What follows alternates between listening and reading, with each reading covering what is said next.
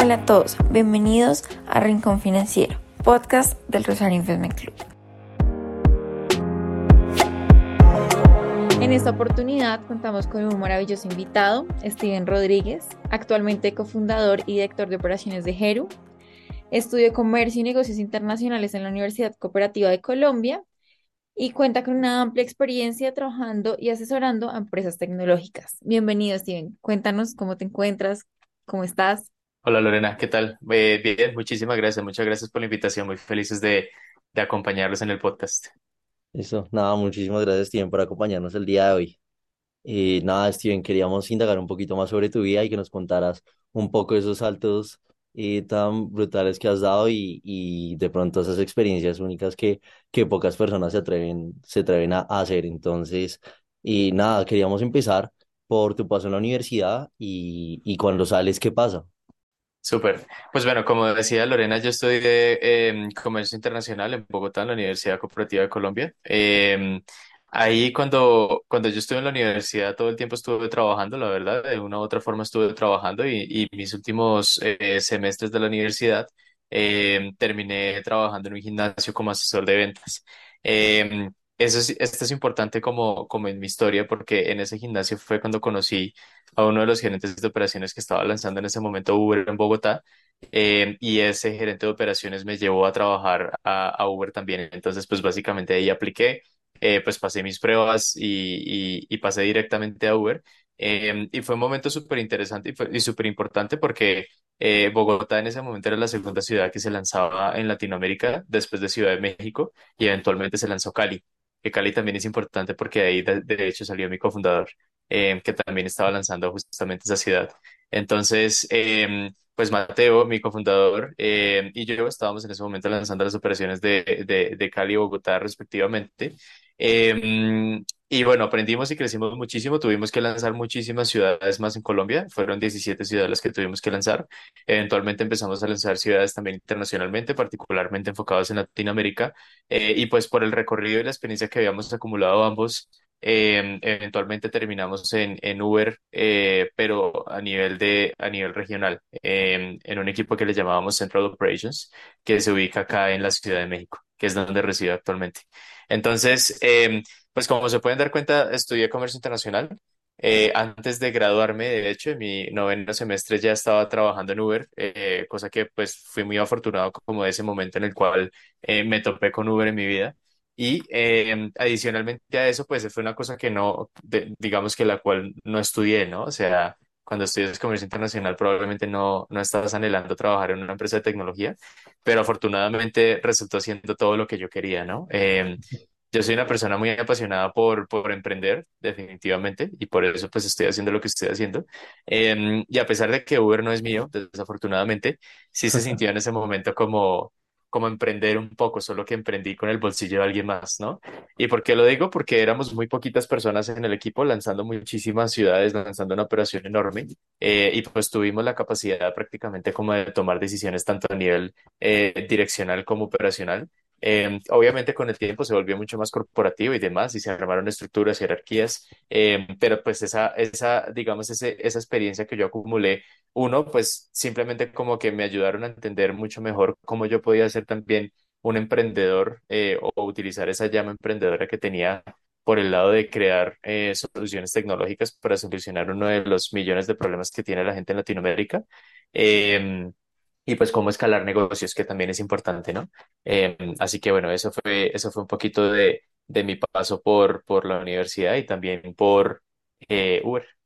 Súper interesante, ¿no? Y como tú dices, afortunado, ¿no? Porque muy pocos tienen ese privilegio que antes de graduarse ya estén trabajando y también bastante como diferente tu experiencia, porque si lo que tú dices, estudiaste comercio internacional y nunca te imaginaste terminar en ese ámbito, pero ¿qué te llevó como a despertar ese espíritu emprendedor? ¿En qué momento tú dijiste, esto es lo que yo quiero para mi vida?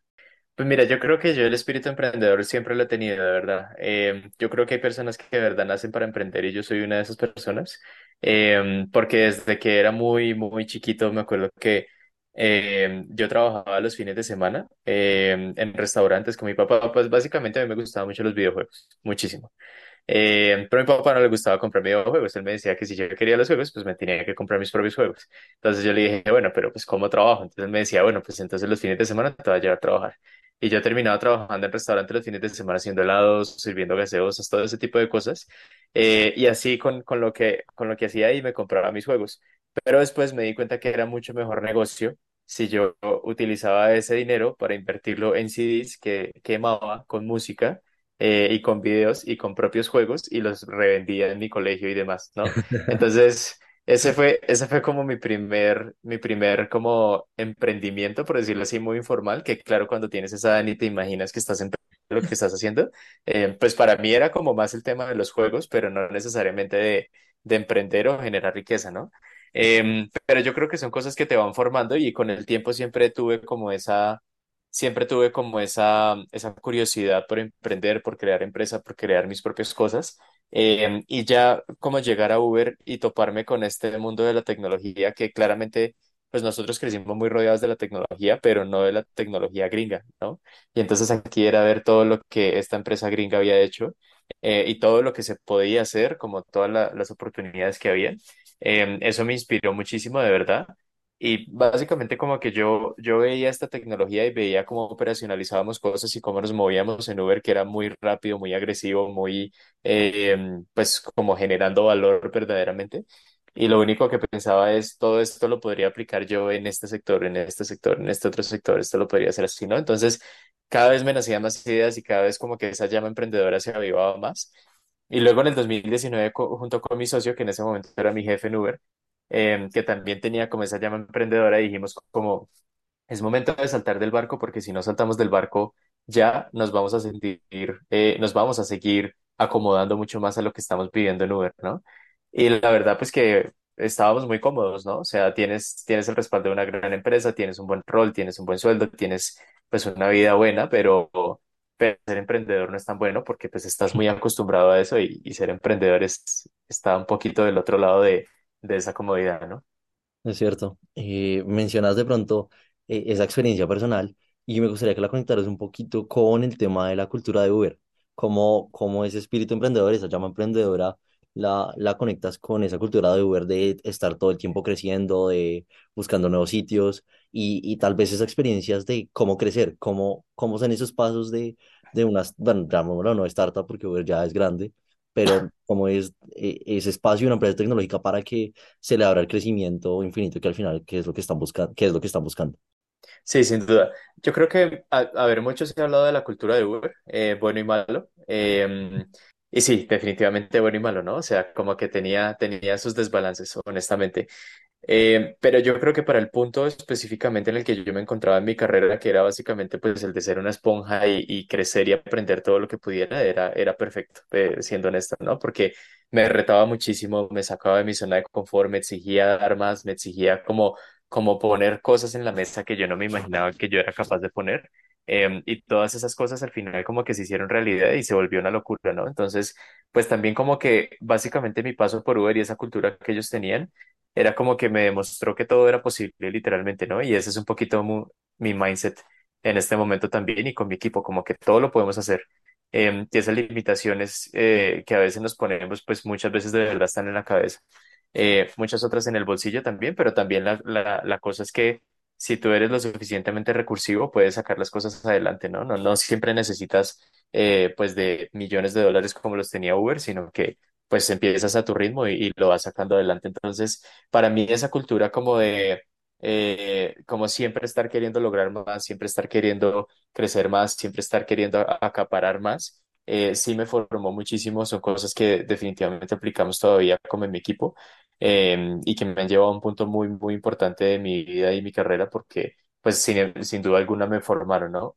Esa fue como mi mejor universidad. Sí, es cierto, como que esa experiencia, de verdad, yo digo que es importante como que esa primera experiencia de verdad a uno lo forma y le muestra como qué camino quiere tomar, ¿no?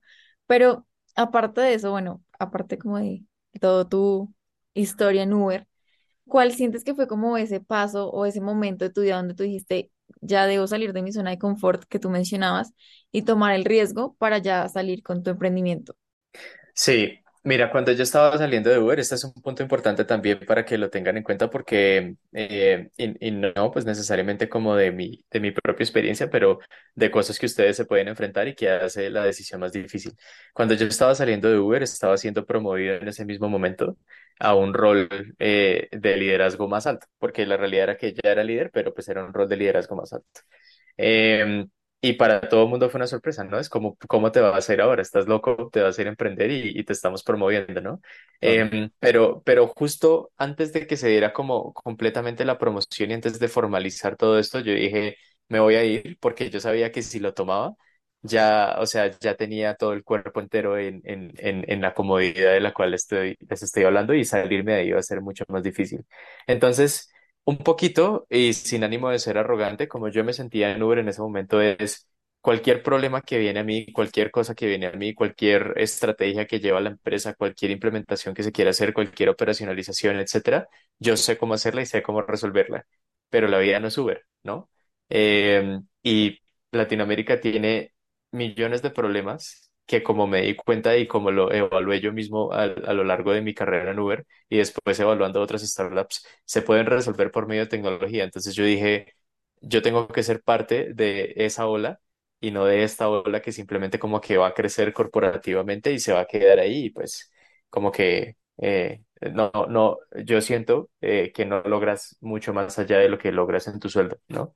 Y pues ese pensamiento no iba conmigo. Ok. Mencionas darse cuenta de los problemas y solucionarlos con tecnología.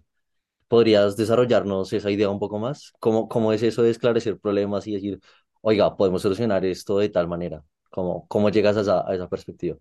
Sí, sin duda. Pues mira, básicamente lo digo porque cuando yo llegué a Uber hubo un montón de cosas que yo no conocía y no había visto antes, ¿no? Entonces, específicamente como de generación de software, automatizaciones, análisis de datos, esto es una cosa que es muy fuerte en Uber y que me formó muchísimo también a mí hasta el día de hoy lo utilizo muchísimo y sin duda alguna que complementa mucho el trabajo que yo hago, que es como entender verdaderamente cómo la gente está utilizando los productos, los servicios, cómo se están moviendo, qué hacen, qué quieren, todo eso lo puedes analizar a través de datos y generar soluciones a partir de esto, ¿no? Entonces, pues ver como todo ese nivel de interconectividad entre la tecnología que generaba Uber y las soluciones que salían a partir de esa tecnología, es donde yo empezaba a pensar como, ok, ¿y si esto pasa en los hospitales, ¿no? ¿Y si esto pasa a nivel del gobierno? ¿Y si esto pasa a nivel de empresa privada haciendo esto? Entonces ahí es donde yo empecé a decir, todo esto se puede automatizar y todo esto se puede hacer mejor, ¿no? Y un poco es ahí donde terminamos, por ejemplo, con mi empresa, que es donde de verdad cuando yo tenía que hacer mis impuestos, sobre todo acá en México, que es como cuando ya tuve como que empezar a declarar y demás, me di cuenta que era, o sea, yo siempre pensaba que tengo que estar sacando todos mis ingresos, facturas, cosas y mandárselas a un contador y esperar a que el contador me responda 3 días después y pues que esté mal hecho probablemente y que probablemente no esté utilizando todas las optimizaciones, etcétera. O sea, yo me puse a pensar, todo esto se puede resolver con tecnología también, ¿no? Y bueno, parte obviamente de todos esos problemas que vi, que identifiqué que se podían resolver con tecnología, pues ahora son también, digamos, como la solución que estoy ofreciendo con mi emprendimiento. Bien, ahora que mencionas un poco de tu emprendimiento, cuéntanos así súper brevemente en qué consiste, cómo nació esa idea, además de lo que ya mencionaste de esa experiencia en el sector tecnológico y buscar soluciones a través de él, cómo surgió esa idea. Vale, mira, es una pregunta importante porque acá como el paréntesis que quiero hacer es, una idea puede nacer, o sea, todos tenemos miles de ideas siempre, pero esa idea se puede convertir en lo que sea cuando tú empiezas a ejecutar y empiezas a moverla, que eso es importantísimo. Lo que quiero decir es que Heru nació de hecho como una plataforma tecnológica en donde queríamos centralizar servicios y beneficios para trabajadores del gig economy, que los trabajadores del gig economy son los rapitenderos, los conductores, como todas las personas que se conectan a través de plataformas tecnológicas y generan ingresos a través de estas. Entonces, nosotros dijimos con mi socio, hay una oportunidad de equiparar a estas personas con las personas que reciben un sueldo, ¿no? Que son personas que tienen como mucho más beneficios, su salud, su pensión, todo ese tipo de cosas, seguros, etcétera. Entonces dijimos, bueno, vamos a movernos por ahí y en efecto empezamos a desarrollar. Una cosa que tal vez han escuchado ya ustedes y las personas que nos están escuchando es, en el mundo de startup tenemos que prototipar y sacar muy rápido como estos MVPs y probar si las cosas funcionan o no, ¿no? Y eso empezamos a hacer nosotros, empezamos a sacar los seguros, empezamos a sacar los créditos, empezamos a sacar un montón de cosas y íbamos diciendo esto funciona, esto no funciona, esto va por acá, etcétera. Y en todo ese análisis, como ese product discovery, nos dimos cuenta que la gente tenía una necesidad enorme de impuestos. Entonces, no entendíamos, para serles honestos, no entendíamos por qué. Y no entendíamos por qué, porque en ese momento, pues nosotros no sabíamos nada de impuestos. Esa es la realidad. Y empezamos a hablar con los usuarios, clave, obviamente también, ya lo habrán escuchado. Empezamos a hablar mucho con los clientes y les dijimos, bueno, pero ¿por qué? ¿No? O sea, ¿qué está pasando? Entonces dijeron, porque me obligan a declarar mensualmente. ¿Por qué te obligan a declarar mensualmente? Porque si no declaro, me están reteniendo más, etcétera. Y empezamos a investigar como toda la raíz de ese problema y nos dimos cuenta que lo que había pasado era que una ley en México había cambiado y ahora de pasar de nunca pedirte una declaración, así tal cual, nunca pedirte que declares, pasa a le estás pidiendo a los trabajadores independientes que declaren mes a mes.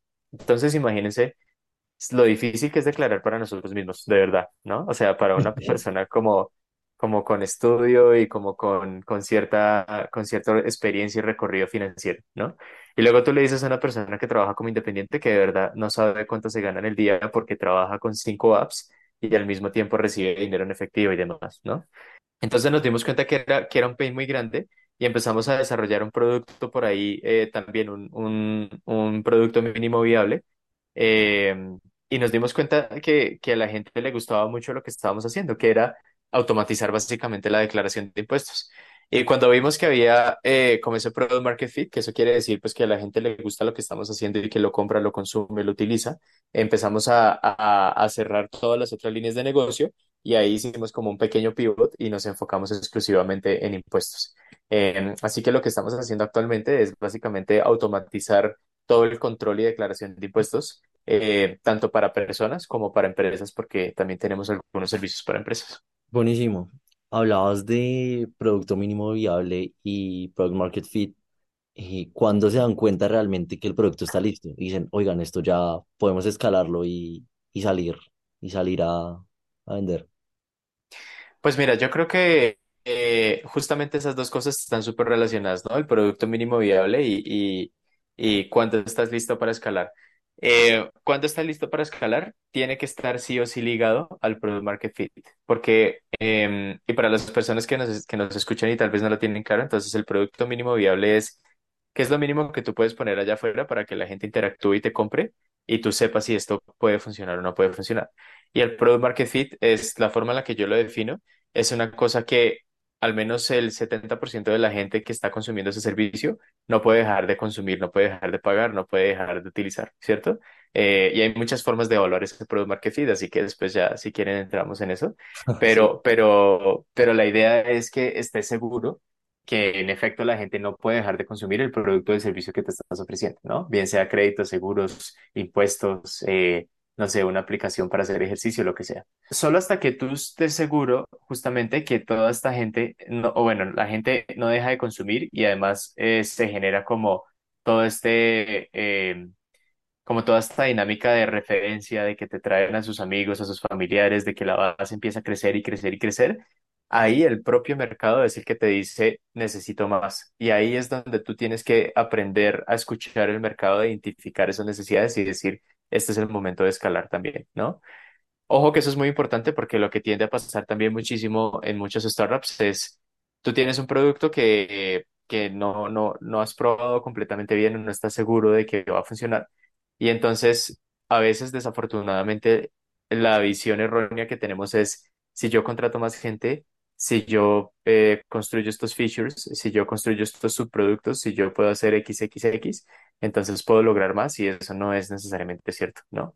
Lo único que vas a hacer es quemar la plata mucho más rápido, acortar tu tiempo de vida como startup y probablemente no llegar a ese punto en el que verdaderamente sabes que la gente le gusta esto y no puede dejar de consumirlo. Bien, y luego de que ya tenían todo listo, que ya tuviste, ya estamos listos para salir, ya han hecho todos los estudios y todo, ¿cómo empezaron a generar como credibilidad en su negocio y como un mercado incluyente, ¿no? Porque es difícil que una persona suelte todo a una aplicación o, bueno, a un programa de tecnología y como que deposite toda su confianza en él, ¿no? Porque aún, siento que aún no se tiene mucho esa cultura, aún uno piensa que las cosas que no se hacen en físico y se firma y uno ve, no pasan. Entonces, ¿cómo se generó esa credibilidad?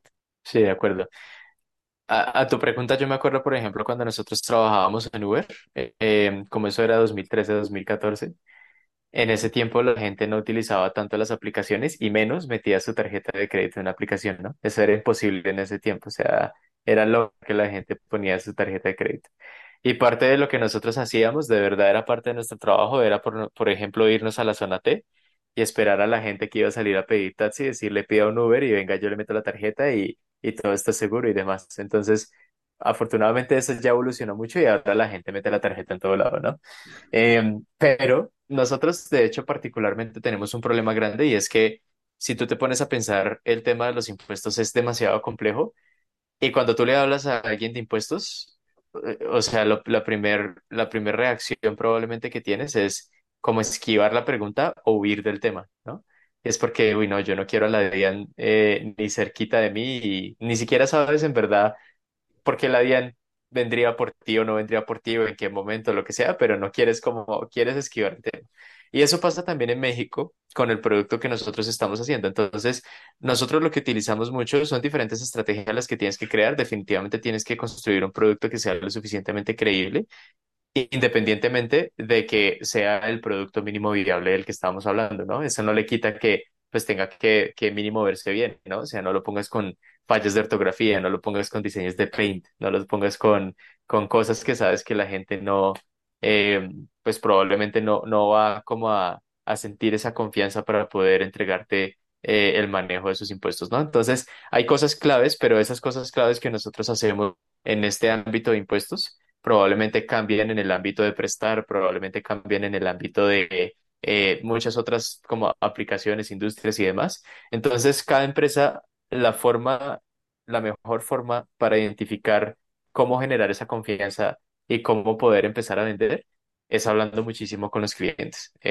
No te imagines, tú te puedes imaginar mil cosas, te puedes imaginar qué necesita el cliente, qué le duele al cliente, cómo le gustaría verlo, dónde le gustaría verlo, etcétera, pero eso al fin y al cabo no deja de ser tu imaginación, ¿no? Es muy diferente cuando vas y hablas con el cliente y le dices, a ver, ¿esto te da confianza? ¿No te da confianza? ¿Sí o no? ¿Y por qué? ¿No? O le muestras una pantalla y le dices, dime qué piensas, así, completamente abierto. No le dices como, ¿no crees que este botón se vería mejor así o lo que sea? No, tú quieres todo completamente crudo, ¿no? Y asimilar ese feedback, cruzarlo con el feedback de muchos otros clientes, es lo que verdaderamente te lleva a entender cómo generar confianza, cómo puedes vender, cómo tu producto puede ser mucho más impactante y positivo, etcétera. Buenísimo. Steven, me gustaría que nos volviéramos un poco y quedamos en la parte de la historia cuando ustedes, los tres socios, deciden empezar con Heru. ¿Y qué pasó después? Me Sí, gustaría que sí. nos contaras a partir de ahí qué pasó. Somos dos socios nada más. Ah, lo siento. Pero, pero sí, entonces con mi socio, la primera decisión y la más difícil, obviamente, fue saltar del barco, ¿no? Entonces el barco era Uber y era bastante cómodo, pero pues ya dijimos como toca acá o si no, no vamos a saltar nunca. Esa fue la primera decisión. Luego la segunda decisión es, ok, ya saltamos del barco y ahora qué hacemos, que eso es lo que también a lo que uno se enfrenta siempre como emprendedor, como te quedas completamente perdido porque pues tú vienes de ser empleado y cuando tú vienes de ser empleado, de cierta forma ya estás recibiendo como esa guía de qué hacer, ¿no? O hacia dónde correr, caminar, etcétera. Y acá no sabíamos nada, acá estábamos a la deriva y nosotros éramos los que teníamos que decidir nuestro propio camino. Entonces, lo que nosotros hicimos fue justamente como empezar a entender hacia dónde podíamos movernos, qué necesitábamos. Y nuestra segunda decisión, perdón, después de saltar del barco, fue aplicar a Y Combinator. Entonces, para las personas que no se conocen Y Combinator es probablemente la aceleradora de startups más importante del mundo. Está ubicada en Silicon Valley y tiene una historia como de éxito de miles de startups que han pasado por ahí. Entre ellas, por ejemplo, Rappi, Stripe, bueno, hay un montón más, Retool, etcétera, que han pasado por ahí. Y el tema con Y Combinator es que es difícil pasar. De hecho, es más difícil pasar a Y Combinator que pasar a Harvard. Así está la cosa, ¿no? Eh, Afortunadamente nosotros aplicamos y pasamos, eso nos ayudó un montón. Por pasar y por completar, pues como todo el programa de aceleramiento con ellos, obtuvimos ahí un funding y con ese funding, pues empezamos a salir a buscar más funding y a desarrollar nuestra idea, ¿no? El levantamiento de capital que hemos tenido hasta el momento, que a propósito hoy justamente estamos anunciando nuestra ronda semilla por $100 millones liderada por Google, muy contentos por eso. Felicitaciones. Las felicitaciones. Gracias. Pero no ha sido un camino fácil, ¿no? Ah, Ha sido un claro. camino bien difícil, con muchos obstáculos, en donde tuvimos que tocar muchas puertas y en donde tuvimos que saber también cómo jugar el juego, ¿no? Porque este tema de construir tu startup y de levantar dinero, pues es relativamente un juego de alguna forma, ¿no? Entonces, ¿qué métricas tienes que mostrar o a qué métricas tienes que pegarle? ¿En qué estado de la compañía estás? A qué tipo de talento tienes que traer dependiendo de la etapa de la compañía, ¿no? Porque yo no puedo traer ahorita, por ejemplo, a una persona de, no sé, a un ejecutivo de Pepsi a trabajar en Heru, ¿sabes? Porque tal vez no es ni siquiera no porque no le puedas pagar, sino porque probablemente no va a saber qué hacer, así literalmente. Pero si yo traigo a una persona que ha trabajado tal vez 2 o 3 años en startup y justamente como de etapa temprana, probablemente sí va a saber que no necesariamente se tiene un camino definido y que él se va a trazar ese. Entonces, todo ese camino de levantamiento y de, como les digo, saber jugar ese juego ha sido muy importante para nosotros. Y bueno, hasta la fecha ya hemos levantado $10 millones en total en las diferentes rondas de capital que hemos tenido, que si quieren luego podemos profundizar también o como vean, pero se divide como en diferentes etapas. Las etapas más importantes al principio son algo que llamamos Friends and Family, que es básicamente, yo les digo a ustedes, muchachos, tengo una idea, esta es la idea que quiero desarrollar, estoy levantando tanto dinero, y si ustedes me dan tanto dinero, yo les voy a dar tanto en mi empresa, ¿cierto? Eso es como Friends and Family, familia y amigos. Luego de eso viene algo que se llama Pre-Seed, que es presemilla, que es como, ok, ya empecé a desarrollar mi empresa, ya empecé a desarrollar mi equipo, ahora necesito más funding para empezar a sacar esos productos que van a ir allá a probar que esto en efecto tiene sentido. Luego de eso viene una ronda semilla, que es como, listo, ya creo un producto que tiene sentido, entonces ahora necesito invertir más en eso para poder entender si podemos llegar o no a los números que queremos. Y luego ahí tienes que pegarle al product market fit para poder llegar a lo que llamamos una serie A. Y de ahí en adelante simplemente empiezas a levantar más dinero a medida que necesites, pues para poder crecer, ¿no? Ok, buenísimo. Me paro en el día en el que levantaron su primera ronda de capital Ujú. y la pregunta siempre es, ¿y ahora qué? ¿Qué hicieron ustedes? Nuestra primera ronda de capital fue la de Y Combinator. Digamos, ahí lo que nosotros hicimos fue como empezar a armar el equipo que necesitábamos para poder construir lo que necesitábamos construir en ese momento, ¿no? Pero ese dinero que levantamos de Y Combinator, a pesar de que en Colombia es mucho, pues no duró mucho tanto porque uno, nosotros estamos en México y acá digamos como que la calidad de vida y el talento es más caro, y como la inversión tiene que ser más fuerte también. Y dos, pues tienes que empezar a pensar cuánto más necesitas para poder llegar a esas métricas que les estaba contando, ¿no? Entonces, luego de eso, pues equipo, como primeras iteraciones y funding adicional que necesitábamos. Entonces, levantamos nuestra segunda ronda, que fue la presemilla, y ahí sí fue donde ya dijimos, ok, el equipo tiene que crecer un poco más en producto, tiene que crecer un poco más en tecnología, vamos a armar un equipo de soporte mucho mejor establecido, etcétera. Al principio tú eres soporte, operaciones, producto, tecnología, etcétera. Entonces, como que tú como fundador ya puedes empezar a delegar cosas y atraer talento, y pues obviamente confiar en ese talento, diferentes oportunidades y áreas que estás llevando dentro de la compañía, ¿no? Así que esos fueron como nuestros primeros días después de levantar. Me parece como interesante como profundizar en de qué manera empezaste a formar ese equipo de trabajo y cómo lo fuiste perfilando a medida que pues el emprendimiento, el startup fue creciendo. Sí, em, sí, es una muy buena pregunta. Yo creo que es una de las cosas más importantes de las cuales se tiene que preocupar cualquier fundador, el talento. Como lo decía al principio, tienes que cuidar muy bien como la etapa en la que estás y el tipo de talento que quieres traer. Es como la primera recomendación que haría basada en mi experiencia. Y la segunda también es, a todos nos duele definitivamente como en esas etapas tempranas con tan poquito funding, nos duele muchísimo, digamos, como pues sacar de ese dinero, ¿no? E invertir de ese dinero. Y a veces tomamos las malas decisiones, tal vez de traer personas más junior, como para que hagan X trabajo. Y después te das cuenta que terminas pagando lo mismo que le hubieras pagado a una persona más senior o más, porque básicamente tienes que invertir mucho más de tu tiempo en poder llevar a esa persona junior a que logre las cosas que esperábamos que probablemente más bien una persona senior haga, ¿no? Entonces, creo que esas dos cosas son claves, identificar en qué tipo de perfil traer dada la etapa de la compañía, y también asegurarte de traer a las personas correctas en términos de la experiencia que te van a aportar, ¿no? Eso para empezar. Y lo que nosotros hicimos, que es súper importante, pues fue empezar a vender la misión y la visión que nosotros tenemos de compañía. Para nosotros es clave, los fundadores, entender que nosotros somos vendedores al fin y al cabo, todo el tiempo somos vendedores. Y creo que si tú no eres vendedor y no te gusta vender, vas a tener un tiempo difícil como fundador, ¿sabes?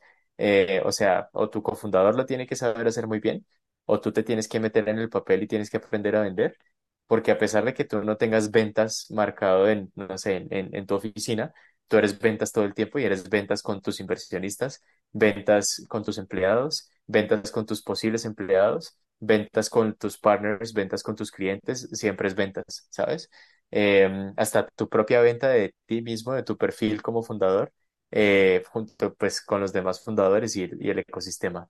Así que nosotros empezamos a vender la visión, empezamos a vender también la misión que teníamos y empezamos a traer el talento que teníamos y afortunadamente hemos construido un equipo muy bueno, pues que nos ha llevado hasta el punto en el que estamos hoy.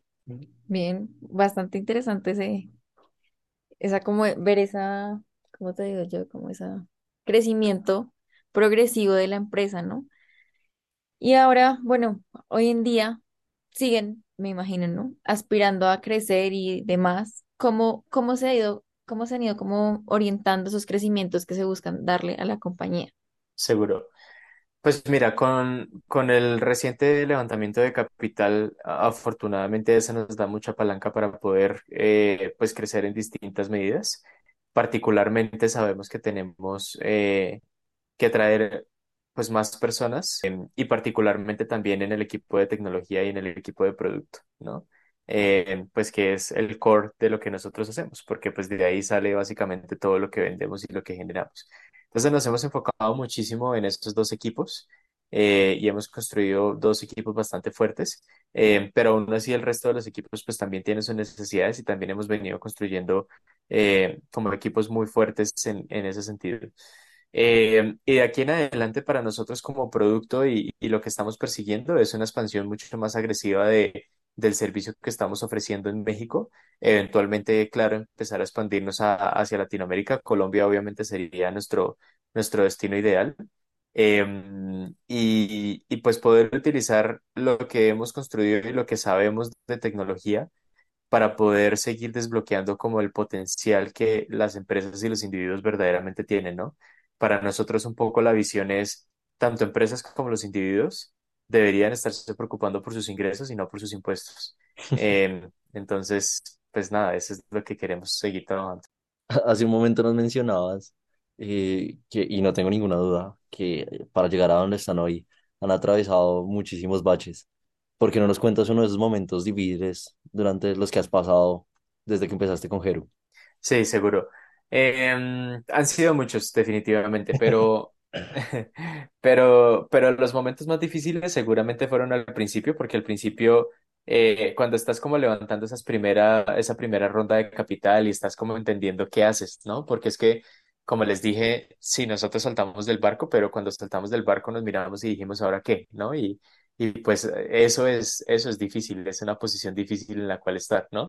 Em, entonces, nosotros lo que hicimos en ese momento básicamente fue como, digamos, tratar de organizar mejor nuestras ideas y tratar de organizar mucho mejor nuestra estrategia y demás, pero eso te genera muchísima incertidumbre y te genera como Claro. este síndrome del impostor muy fuerte y como que toda esa inseguridad te empieza a atacar por todo lado, así que yo creo que esas etapas tempranas de poder entender como la dirección que queríamos tomar, hacia dónde nos queríamos mover y pues de empezar, ha sido ha sido de lo más doloroso que nos ha tocado, pero también de lo que más te enseña y de lo que más como que estoy consciente y agradezco hoy de haber pasado y de haber vivido.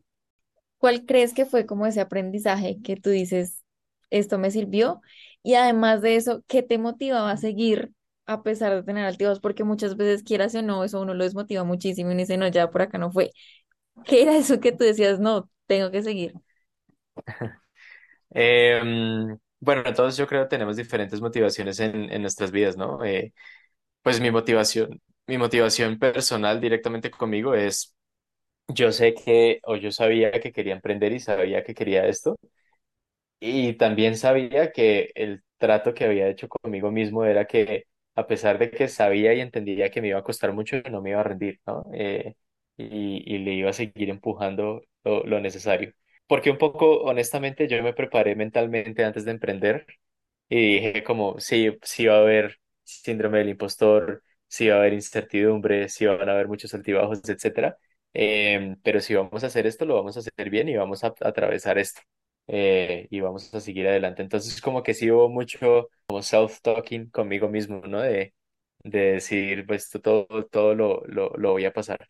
Así que esa motivación, incluso personal, fue súper importante y luego tú ya ves a tu equipo, luego ves pues a tu cofundador, luego ves cómo se está formando la idea, luego ves la necesidad y todo eso te empieza a motivar mucho más y luego se vuelve siempre algo natural, ¿sabes? Como que ya una vez tú estás metido y estás andando, pues simplemente como que casi por inercia esas cosas ya se empiezan a mover y tú te empiezas a preocupar por las cosas que de verdad tienes que preocupar, como pues por el futuro del negocio, por tu equipo, por los clientes, etcétera. Mencionas al final ese tema del futuro del negocio. ¿Qué es el futuro de Heru? ¿Cómo lo ves?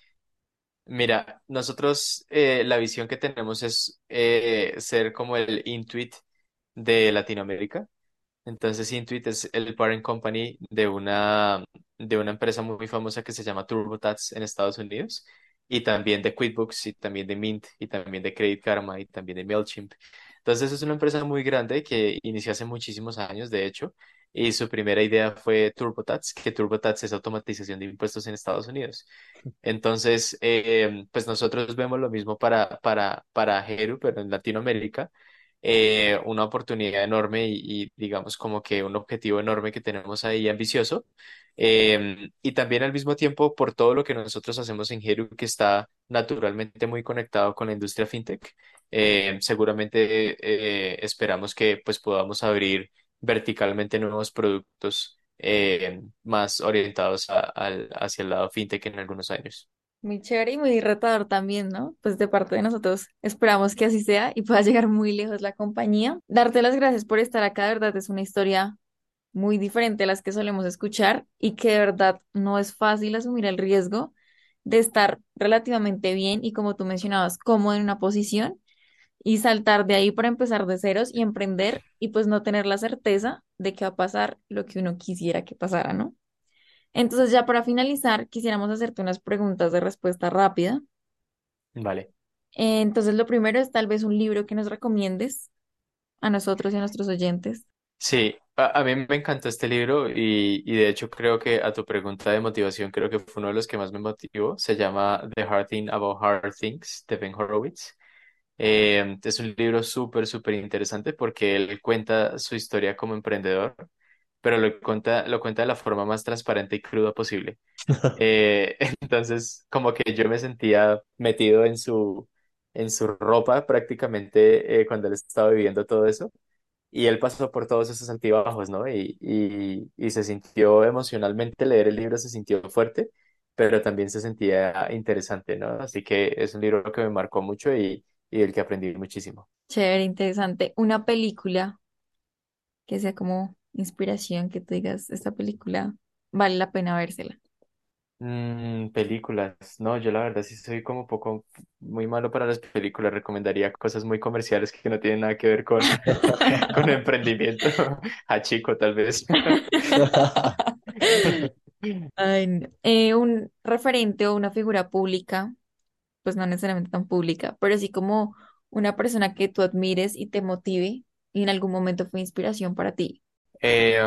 Sí, hay una persona que yo admiro muchísimo que se llama Ravikant Naval. Él es indio, de origen indio, vive en Estados Unidos y es un crack. El tipo es inversionista, es filósofo, es emprendedor. En este momento es el fundador de AngelList, que ahí es básicamente donde tú estás invirtiendo como inversionista ángel. Y también invirtió en compañías como Uber y Twitter y también tuvo otros muchos emprendimientos y ha hecho un montón de cosas. Y aparte de eso le gusta filosofar. Entonces, como que tiene una combinación muy interesante de cómo ver la vida, cómo generar riqueza y cómo ser un mejor emprendedor que conecta muy bien pues, con mis propios principios. Sí, eso parece. Y ya por último, un consejo que nos darías a nosotros y a nuestros oyentes, tal vez si lo quieres orientar hacia la idea de emprender o pues un consejo en general. Pues mira, para las personas que están tal vez en la universidad y que están terminando la universidad, a veces yo me acuerdo que había presión en mí y en mis compañeros de, pucha, ¿en qué vamos a trabajar? ¿Qué vamos a hacer cuando salgamos de acá? Y etcétera, ¿no? Em, y lo que yo les diría es simplemente como sean muy disciplinados y trabajen muy duro, que eso siempre paga, y las cosas llegan, ¿no? Aprovechen también el tiempo en la universidad, de verdad aprovechenlo y como que pongan y presten atención de las cosas que están viendo y haciendo porque sí son importantes allá. Para la vida directamente yo diría, aprendan de todo el mundo, todos tenemos algo que ofrecer. Bueno, obviamente positivo y aprendan también de las cosas que no quieren ser probablemente. Y para las personas que aspiran ser emprendedores, siempre, prácticamente en todo en la vida, el paso más difícil es el primero, ¿no? Entonces hay que lanzarse. No quiero decir lánzase sin un plan, ¿no? O sea, no estoy queriendo decirle a todo el mundo renuncien ahorita y vayan y miren qué hacen, porque eso no funciona tan así, pero sí hay que tener un plan, pero ese plan nunca va a ser perfecto. Creo que esa más bien es como la clave. Ese plan nunca va a ser perfecto. Entonces, siempre pensamos, pero si tuviera un poco más de dinero, pero si tuviera un cofundador, pero si tuviera más apoyo, pero si me quedo 6 meses más en mi trabajo, mejor para estar más tranquilo, etcétera. Uno siempre empieza a ponerse como excusas de cómo ese plan resultaría siendo perfecto para poder lanzarse. Y eso es mentira porque eso nunca pasa, ¿sabes? O sea, cuando tú superas una excusa, viene otra detrás y tal vez incluso más grande. Entonces, hay que hacer el plan y una vez el plan esté hecho, hay que lanzarse y empezar a trabajar. Es cierto. Bueno, Steven, ahora sí, muchísimas gracias nuevamente por tu tiempo, por brindarnos este espacio, contarnos un poquito de lo que ha sido tu vida y tu trayectoria. A nuestros oyentes también, muchas gracias por escucharnos. Este fue un nuevo episodio de nuestro podcast Rincón Financiero.